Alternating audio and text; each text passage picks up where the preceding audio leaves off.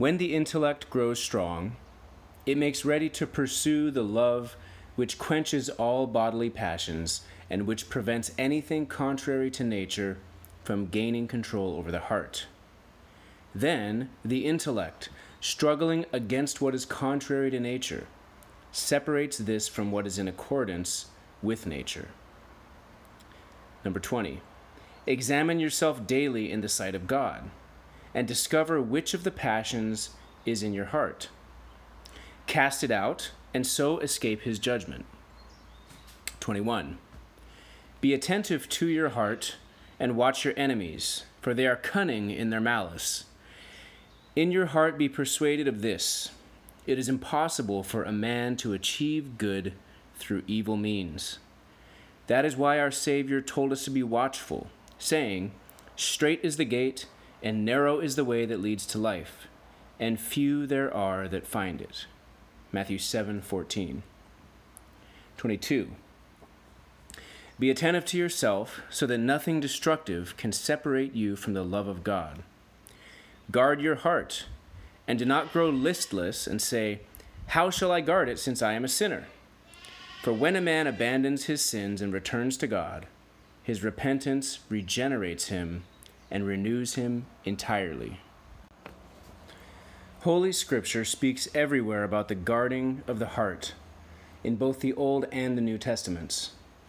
David says in the Psalms, "O sons of men, how long will you be heavy of heart?" Psalm 4:2. And again, "Their heart is vain," Psalm 5:9.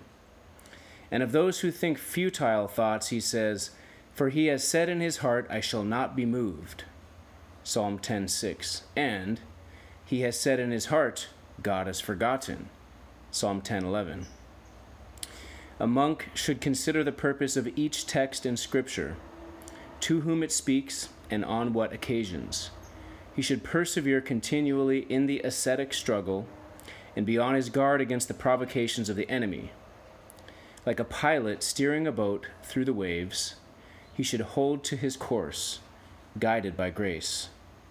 Keeping his attention fixed within himself, he should commune with God in stillness, guarding his thoughts from distraction and his intellect from curiosity.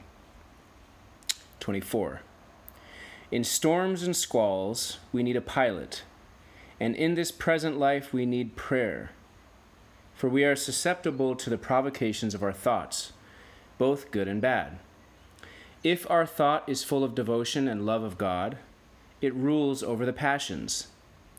As hesychasts, we should discriminate between virtue and vice with discretion and watchfulness.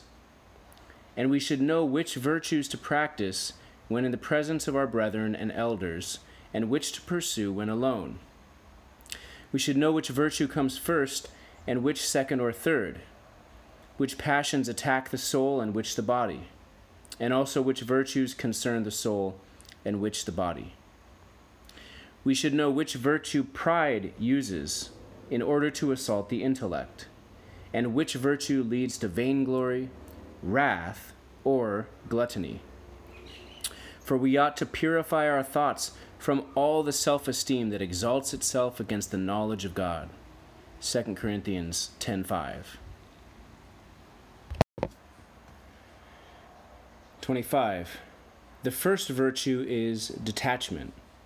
That is death in relation to every person or thing. This produces the desire for God, and this in turn gives rise to the anger that is in accordance with nature, and that flares up against all the tricks of the enemy. Then the fear of God will establish itself within us, and through this fear, love will be made manifest. 26. At the time of prayer, we should expel from our heart the provocation of each evil thought, rebutting it in a spirit of devotion, so that we do not prove to be speaking to God with our lips while pondering wicked thoughts in our heart. God will not accept from the hesychast a prayer that is turbid and careless.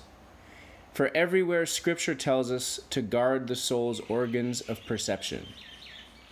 If a monk submits his will to the law of God, then his intellect will govern in accordance with this law all that is insubordinate to itself. It will direct as it should all the soul's impulses, especially its incisive power and desire, for those are subordinate to it. We have practiced virtue and done what is right, turning our desire toward God and his will, and directing our incensive prayer, power, or wrath against the devil and sin. What then do we still lack? Inward meditation. 27. If some shameful thought is sown into your heart as you are sitting in your cell, watch out. Resist the evil so that it does not gain control over you. Make every effort to call God to mind, for he is looking at you, and whatever you are thinking in your heart is plainly visible to him. Say to your soul, if you are afraid of sinners like yourself, seeing your sins, how much more should you be afraid of God who notes everything? As a result of this warning, the fear of God will be revealed in your soul, and if you cleave to him, you will not be shaken by the passions. For it is written, they that trust in the Lord shall be as Mount Zion. He that dwells in Jerusalem shall never be shaken. Psalm 125:1. Whatever you are doing, remember that God sees all your thoughts, and then you will never sin. To him be glory through all the ages. Amen. That's the end of the 27 points that he was making in this St. Isaiah the Solitary on guarding the intellect. And there's a word that I didn't know that I looked up called hesychast, which I pronounced wrong. I said hesychast. So a hesychast is a historical word meaning it's a member of a movement dedicated to contemplation, originating among the Orthodox monks of Mount Athos in the 14th century. So he's basically saying, because we're monks, because we've taken this vow, so on and so forth. So I hope you enjoyed it. I don't agree with 100% of what St. Isaiah said, but it's amazing to reach back in history and sort of touch someone who loves the Lord and who's giving advice to other monks and who has his own experiences and his own way of approaching that pursuit of holiness and closeness with the Lord and sensitivity to sins and sensitivity to what's happening in our body and our spirit and so on and so forth. So I hope you enjoyed St. Isaiah the Solitary on guarding your intellect.